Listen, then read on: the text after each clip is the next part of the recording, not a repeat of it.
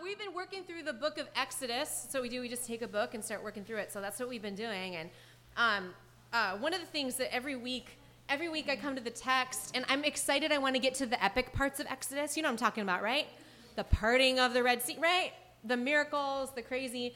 And as we're getting into that, there are a bunch of verses that don't seem very exciting at all. You know what I mean? So I'll read through them the first time, and I'm like, I have no idea. Is this your opening? Yeah, this is my opening. I have no idea what to say to my group of Groves people to like leave them encouraged. You know, like you look at the text. I'm setting the bar real low. I see. So anyway, we're just gonna dive right in. Is that good? All right. That was introduction number 1. Okay, here we go. Did you know that for every human there are 1.6 million ants? Yeah, and they all live in Portland, I swear to God. I never had this ant problem until I moved here. It's true. It's and now true. we've just given up. We used to fight it every year. No, now Now we're just like, we live with these people. We cohabitate with the ants. They have co-opted our space. Yeah. Yeah, they're different. They are That's different. true. It's true. I had family in Arkansas, and I have stepped on... You have family in Arkansas? Yeah, mom's twin sister. Oh, okay. Aunt Vet. Aunt Bet. Yeah. Okay. Anyway, I've stepped on a fire ant. anthill as a child. I just think it's crazy. 1.6 million ants per human being, right? Yeah. Yeah. We should start that. Protein source. So, I'm pretty sure we eat some here too, because they make their way. How many spiders? Into all There are a kinds of certain amount of stuff. spiders that we eat every week too. I don't really know. I don't know. But did you know this? The total weight for all those ants is about 1 human. Like it's equivalent. Anyway. For the did you know? 1.6 million or for all ants everywhere? No, for the 1.6 million ants are about the like equal one 1 human. Yeah, so the weight is about the same. I think that's, God's creativity. I don't know. I'm just making up. Okay. Did you know that it rains diamonds on Saturn and Jupiter? What? Did you know this? No. No. Okay, so here's what I did last night. I was Googling, 25 crazy things that you didn't know were true, right? So I read this. It rains diamonds on Saturn and Jupiter, and what do? I Google, right, to be like, is it true that... Okay, so it turns out there's a lot of carbon on Saturn and Jupiter, and as the fall, and there are diamonds. 1,000 tons of diamonds are created every year on Saturn. Mm-hmm. Yeah, that makes sense. Yeah, the pressure. Just saying that there's a wealth of. Yeah, but I mean, if there's that we many, just have to get to Saturn. It's not that special. 1,000 tons. Mm-hmm. Right, they lose their value. Right. That's probably why we're leaving them there. Yeah. Okay. Anyway. You would oversaturate the market. Yeah. Did you know that cotton candy was invented by a dentist? The irony there. Yeah. I know, right? Businessman. Yeah. He was like, it does. Yeah, exactly. Yeah, exactly. Did you know that bees can live inside your eyes? No. Yeah, so here's the story. A woman was dusting out this old building, and she thought some dust got into her eye, but no, it wasn't dust. She's like, her eye started swelling, so she goes to the doctor, and the doctor looks in, and there's a little leg, and he pulls at the little leg, and it's a bee. And that's not only one bee, 4 bees were in her eye. And she didn't notice. Well, she noticed because her eye was swelling. Yeah, but you'd think you'd notice them entering. Yeah. Right? I don't know. Yeah, okay. Dad joke right there. Yeah. Yeah. I have 2 more. Okay. Did you know that at one point in the 1870s, Belgium employed cats to deliver mail? What? Yeah. It took, I think the fastest cat was 4 hours that it took to deliver mail. They trained 37 cats, to deliver mail. There's a reason why it doesn't exist today, right? It wasn't a very long experiment. They were like, this isn't going to work. Okay, did you know, you may have already known this, but did you know that figs have dead wasps in them?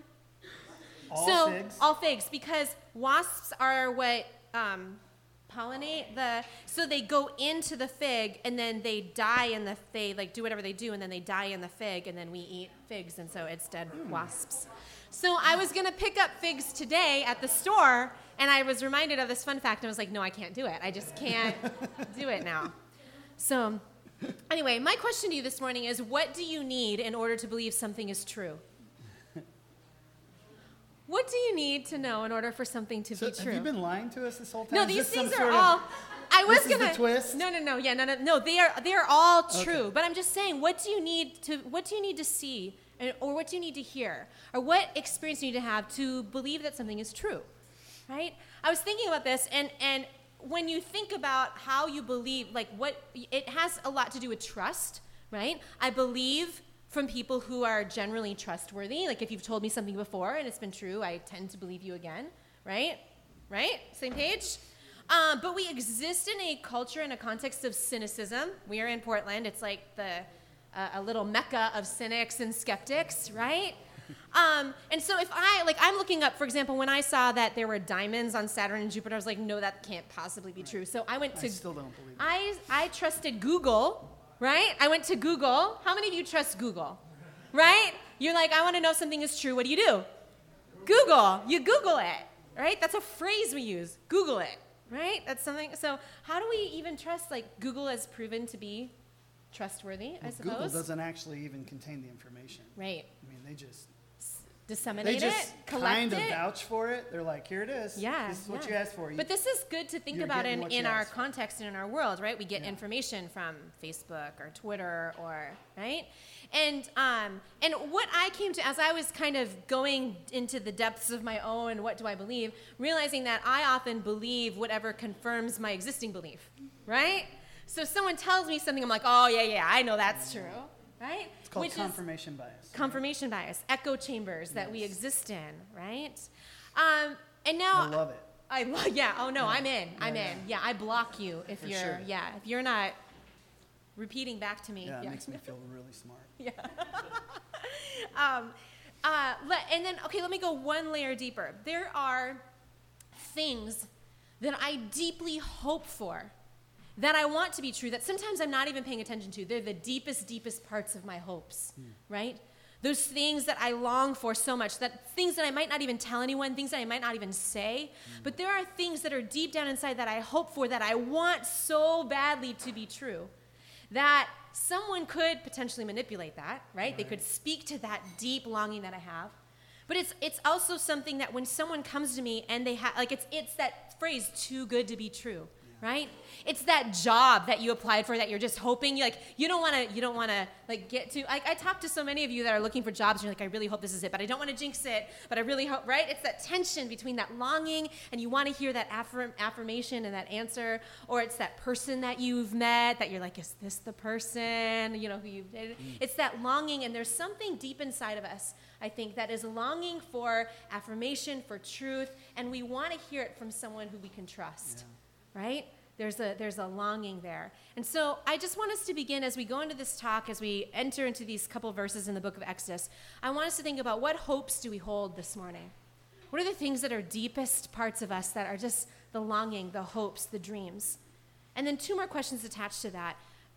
In that hope and in that dream, how connected to that, do you believe this morning? I want us to think about God's love for us and his attentiveness to us. His concern for our lives. How deep is that? How intimate is that? How intricate, how detailed is his love for us? And if you doubt that kind of love from God, or that kind of attentiveness, what would it take for you to believe it? Those are some questions that I have this morning. Yeah. Want to go into the text? Yeah, it's just a powerful idea, I think, because as you age, as you get older, hope gets harder. Yes. Right? Yeah, because you've been disappointed. Yeah, right. And it can grow dormant, and some would say even die in us. And that's one of the things that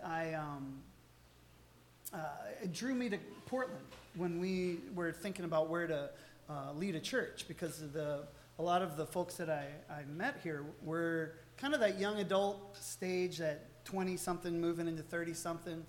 And that seems to be that stage where hope, the last of that light of like anything can happen, starts to, like, it's still there, but you've had enough pain, enough suffering. You've started to see how the world works, and I think that a community that centers around Christ and has that light that can take root in our lives can bring that back to life. Yeah. And but I mean, we're not to that part of the sermon. No. So, okay. Yeah. Yeah. Hold Sorry. off on that, Sorry, Joy. that was just such Yeah. such a good intro. Thank you. Yeah, it's just profound to think about. But as Sunia said, we're moving through the book of Exodus, and so today we're just looking at like she said, some of these verses are kind of like transitions to the next big story, but there's pieces of ideas that are captured in these that we didn't want to just let slip by. And so we're really just going to look at a few verses, the last few verses of chapter 4, verses 27 through 31. They say this: God spoke to Aaron, "Go and meet Moses in the wilderness." He went and met him at the mountain of God and kissed him. Moses told Aaron the message that God had sent him to speak and the wonders he had commanded him to do. So Moses and Aaron proceeded to round up all the leaders of Israel. Aaron told them everything that God had told Moses and demonstrated the wonders before the people. And the people trusted and listened believingly that God was concerned with what was going on with the Israelites and knew all about their affliction. So they bowed low and they worshiped. So, I'm reading this and coming from the environment that you describe and that we live in and many of us are familiar with. And I think by nature I am a skeptic. I think that is how I've described myself often. And it's a strange thing to be kind of naturally wired that way and be a person of faith. And I've often joked that I've considered being an atheist quite often, but every time I do that, I end up talking to Jesus about it, and it just kind of okay, this isn't going anywhere.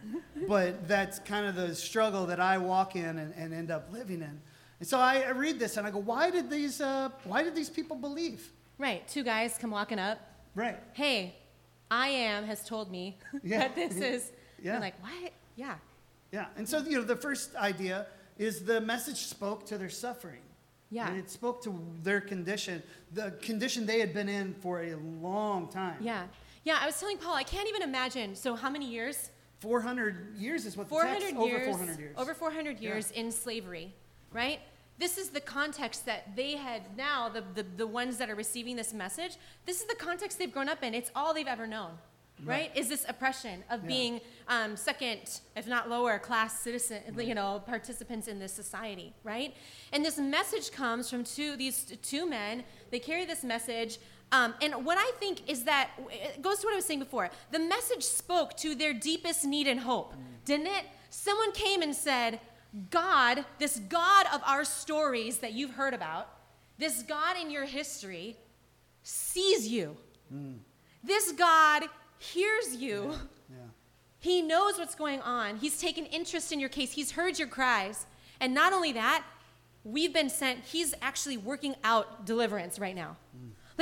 I just, in my own, I'm like, I wonder how long it would take me to believe that, right? Because it's such a deep longing, if you're even aware of that longing. I mean, I don't even know if sometimes I think about my own distance from God moving or giving me a message like that, and I become kind of numb, maybe, skeptical, doubtful that something's so good. Like, we're going to be set free? Right. What? Yeah. 400 years? This is the way you've lived your whole life. Yeah. Well, it's what you were pointing at. I was thinking about, like, you let that hope go dormant, and something has to wake it up, right? And so there's something in the message, I think, for sure. Yeah. And then there's something in the messenger, right? And God gave them this supernatural display of things in order to show them. So they had signs and wonders. From God. Yeah. Right. They had some stuff to show Right. So them. it had supernatural signs, right? I liked this article I was reading in the Dictionary of Biblical Theology, as I do. I don't know, you guys. Yeah. You know, your Just- coffee and your Dictionary of Biblical I don't know if Theology. you guys get down with that. Would you take yours out right now? We're going to turn to If you page. turn to page 643, in your dictionary of biblical theology. I'm just going to read this quote. The miracles or plagues effected through Moses are called signs. In the Septuagint, the phrase signs and wonders is generally associated with Moses leading God's people to freedom. Incidentally, that is the phrase that gets used throughout Acts as well, that they believe is pointing back to that Septuagintal phrasing, which, if you're not familiar with that, the Septuagint is the Greek translation of the Hebrew Bible that was done in between 300 BC and finalized in, I don't know, somewhere in the 300 to the beginning of the millennium. But anyway, so this phrase, signs and wonders, is generally associated with Moses leading God's people to freedom. His miracles authenticate him as God's representative and demonstrate the divine origin of what he says. And so, not just signs, though, right? This is something I think that is important to remember. It wasn't just magic. It wasn't just to demonstrate power. Right. See, I can do something cool. Yeah. Right? But those signs had significance. They did. Yeah. And so I lean on on the Old Testament background commentary to remind us of this. We talked about this a few weeks ago when we first encountered this. But it says the three signs that the Lord gave to Moses, each most likely had symbolic significance. The rod was the symbol of authority in Egypt, right? So he took his staff or his rod, remember, and he threw it down. He turned into a snake, and then he picked it up. Okay, so the rod was the symbol of authority in Egypt. And Pharaoh was represented by the serpent figure featured prominently on his crown. So the first sign then suggests that Pharaoh and his authority are completely in the power of God. The second sign inflicts a skin disease, often translated leprosy, on Moses' hand. When inflicted in the Bible, it is consistently a punishment for hubris, or being so arrogant that, we know that Pharaoh saw himself as divine. He saw himself as God. And so this is seen as a symbol of punishment for that. So when an individual in pride presumptuously assumes a divinely appointed role, thus demonstrating God's intention to punish Pharaoh. And the third symbol, turning water to blood, shows God's control of the prosperity of Egypt, which was entirely dependent on the waters of the Nile. It also anticipates the plagues that God will send. Yeah, so these signs directly affirmed the message, right? These signs weren't just an arbitrary example of power like magic, but these signs were symbolic and directly tied to the message that God saw, God heard, God was coming, and there was nothing that Pharaoh or Egypt could do to prevent him setting them free. Right. So in a similar fashion, though, the message of Jesus was validated by miracles, which signified the arrival of the Messianic age or the coming of the kingdom of God. Right? And so the last gospel we preached through was John. Is that right? I believe we talked about this. We talked about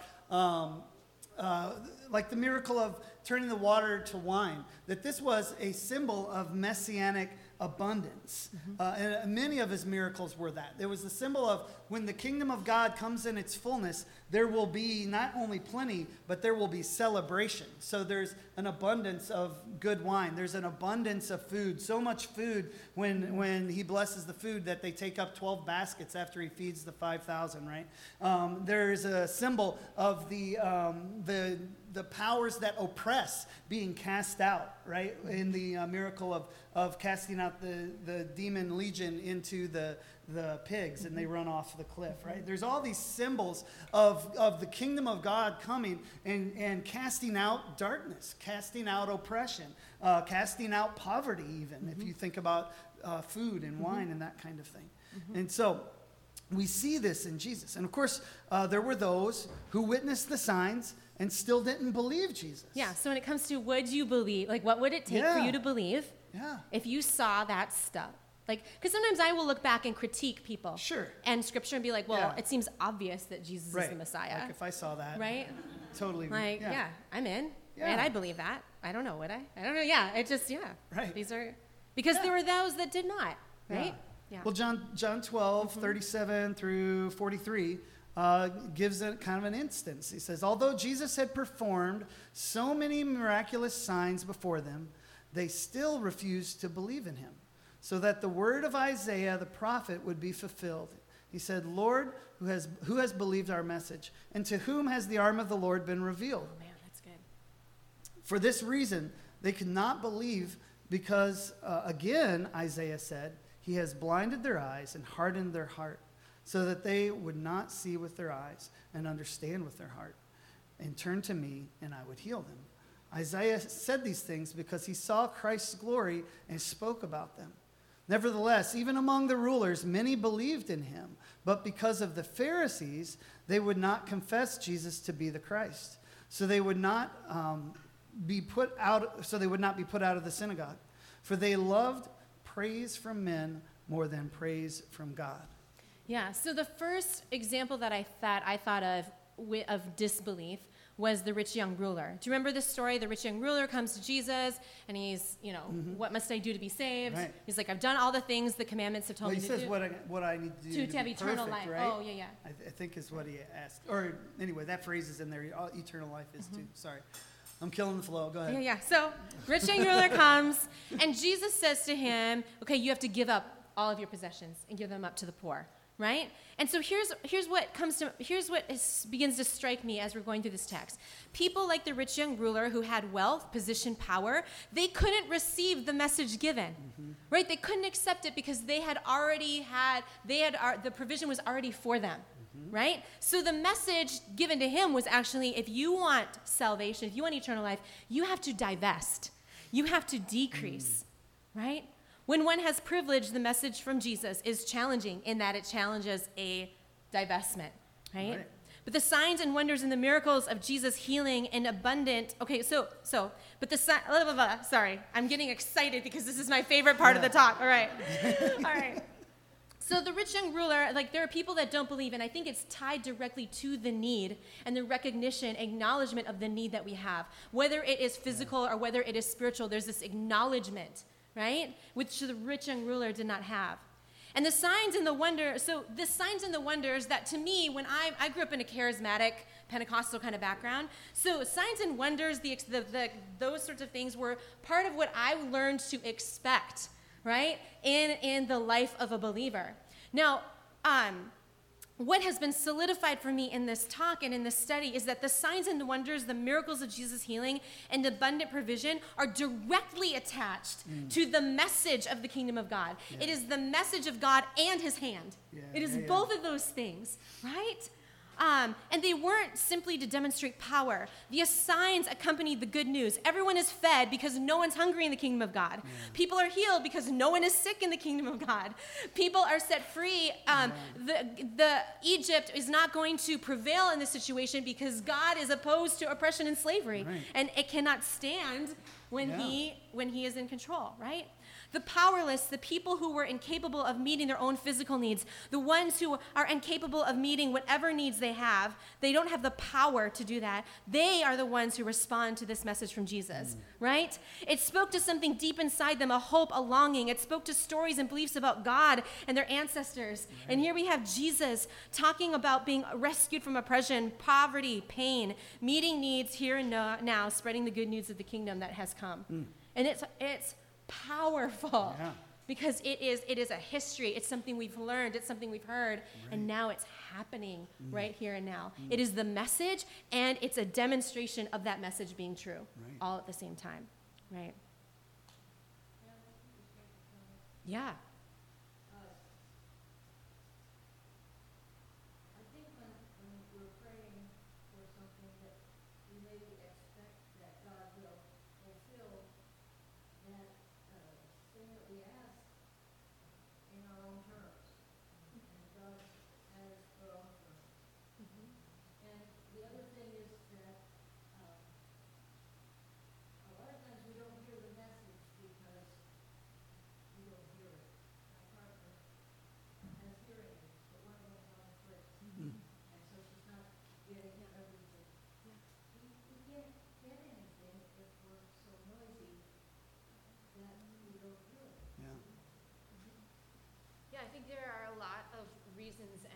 barriers and things that get in the way from us being receptive to that message. And Paul and I were talking about, we have a favorite X-Files. So we were X-Files junkies.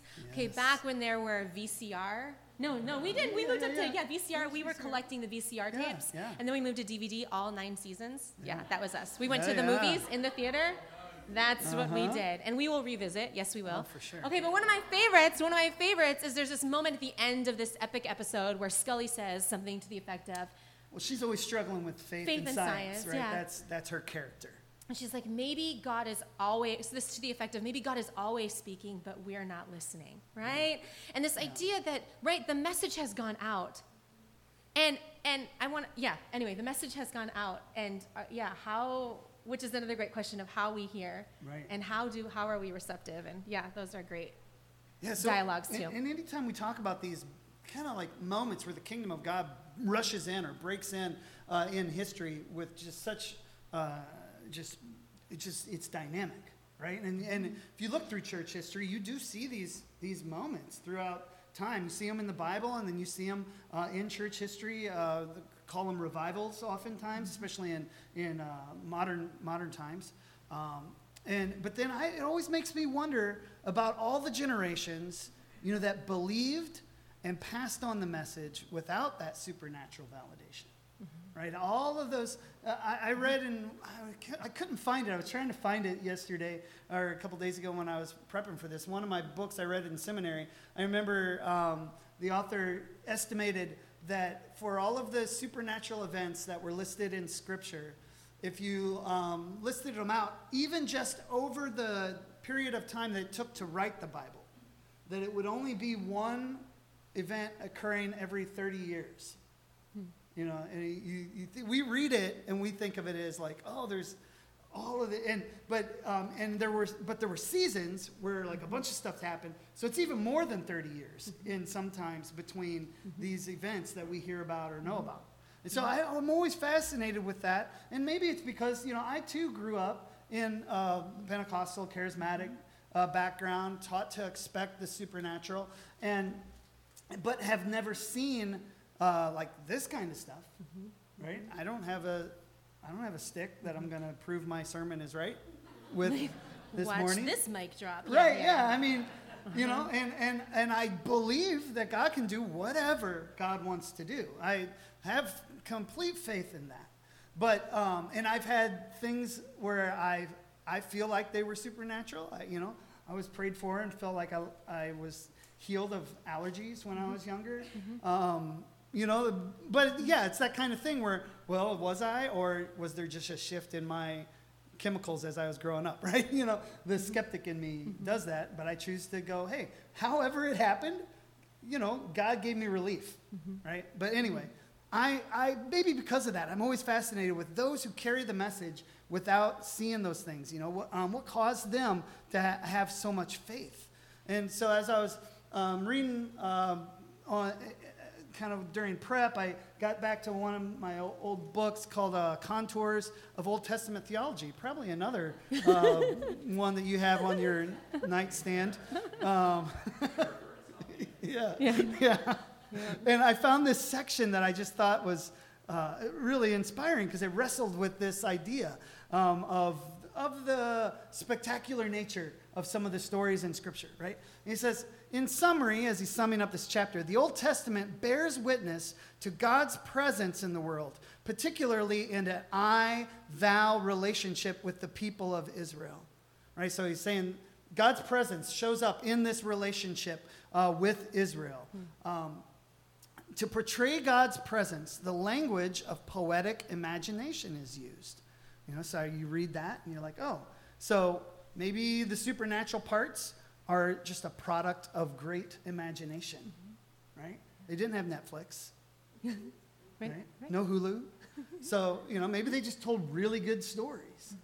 Maybe the presence of God they experienced was all in their head, right? This is where the skeptic goes. I'm sorry if it disturbs you that a pastor thinks these things. But I go through this whole line of thought thinking like, well, what about this? And then I should read the rest of his statement because he goes on. He says, God's revelation, however, does not belong to an imaginary world, but occurs in a real world of suffering and joy, of hardship and hope. It belongs to the historical world in which ancient Israel lived, and in a profound sense, the world of violence, oppression, and tragedy in which we live. Right?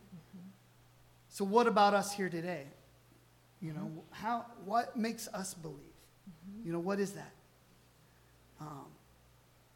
I think what it is, even though we don't have, I don't have a snake stick or leprosy. I don't have leprosy. Right? We have this message, right? We have this message that testifies to God's presence, revealing his saving work throughout history. Right? And so just like the Israelites, we receive a message of liberation and of salvation.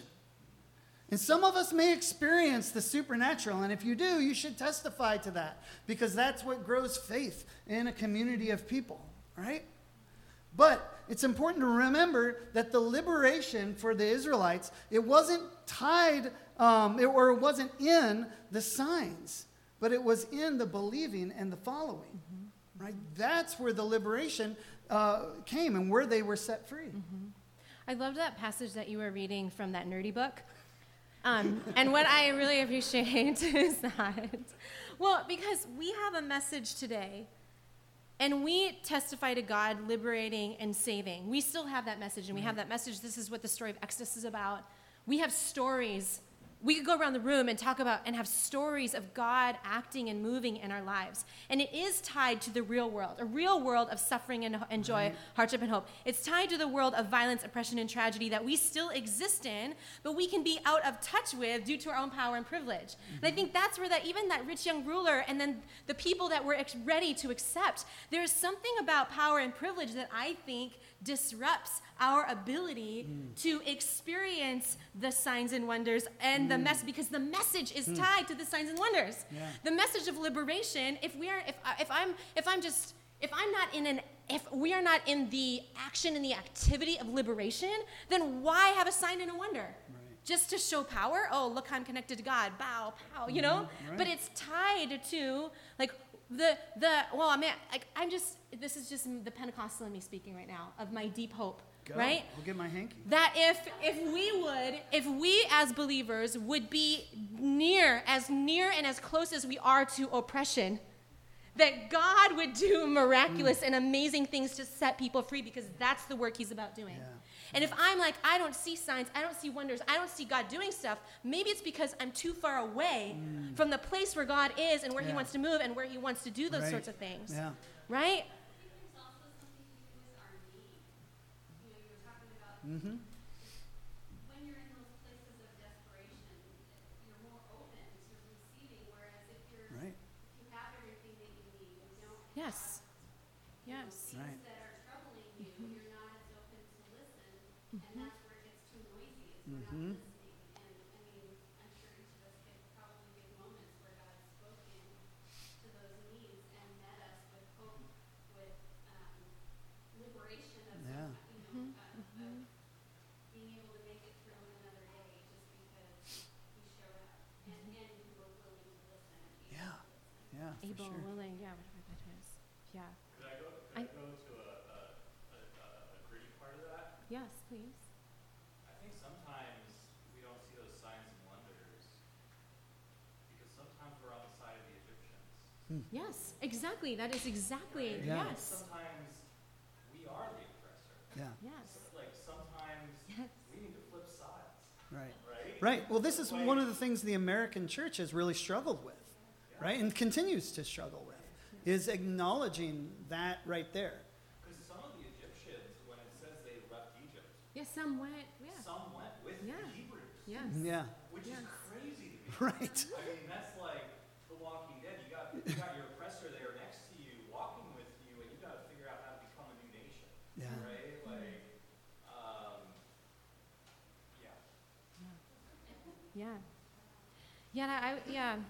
And so I would suggest that signs and wonders of the kingdom are present and they accompany liberators.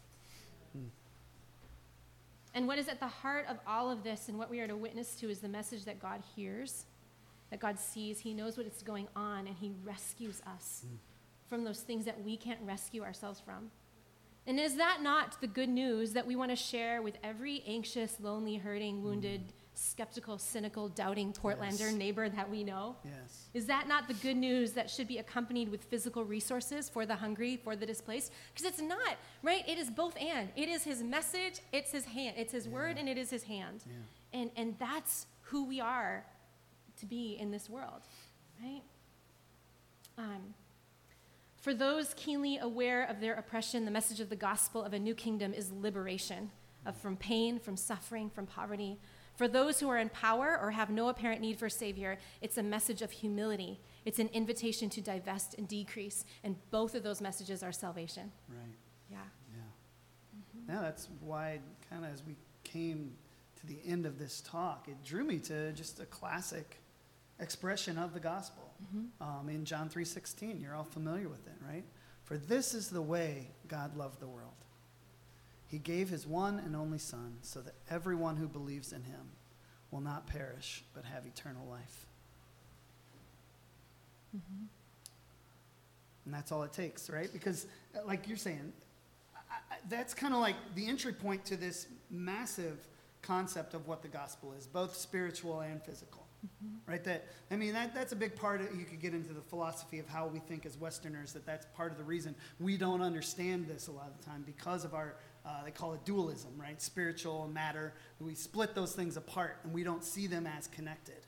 But in reality, they are connected. The spiritual affects the physical and vice versa. And so when Jesus came to save, he came to save the whole person. And even Romans, when Paul is talking about this, he's talking about really the redemption and the salvation of all of creation from the effects of sin, right? You could wrap up all of this stuff, all of the brokenness of humanity, and call it sin if we wouldn't offend someone. We use that word sparingly, Yes. right? But that's all it takes, though, to begin a life that is liberated or that is saved or that is given eternal life. And I emphasize begin, right? Because it is a beginning, that moment of belief in Jesus, right? And it's not the spectacular that will save you, right? That's not the thing that's going to save you. At best, it points you towards salvation in Jesus. And at worst, the spectacular is an imitation or a distraction. Right? We have testimony of that even in these stories that we're reading through Exodus. Later on, there are going to be people who can replicate some of what Moses did, some of the signs. They actually replicate it, and it's a false sign. So it's not just in the sign. At worst, it can just be a distraction or an imitation. This is me. You got to go. Yeah, sorry. So we try to put like a P or an S by the note so we know who's supposed to, who's saying what. So I'm like, don't take my stuff. Okay. So questions as we come to an end here, questions I've asked considering this text and this talk today. What will demonstrate that God hears and is actively working to liberate today? What is the deepest human need? And how does Jesus speak to that? How can I participate in that liberating work? Where is it in my own life that I need Jesus? In what ways must I decrease and divest? My prayer for us is this: let there be signs and wonders of healing and provision in our communities today that correspond with the message that God is with us, that he sees us and he wants to liberate us. Because God sees the unhoused. God is with the immigrant and the refugee.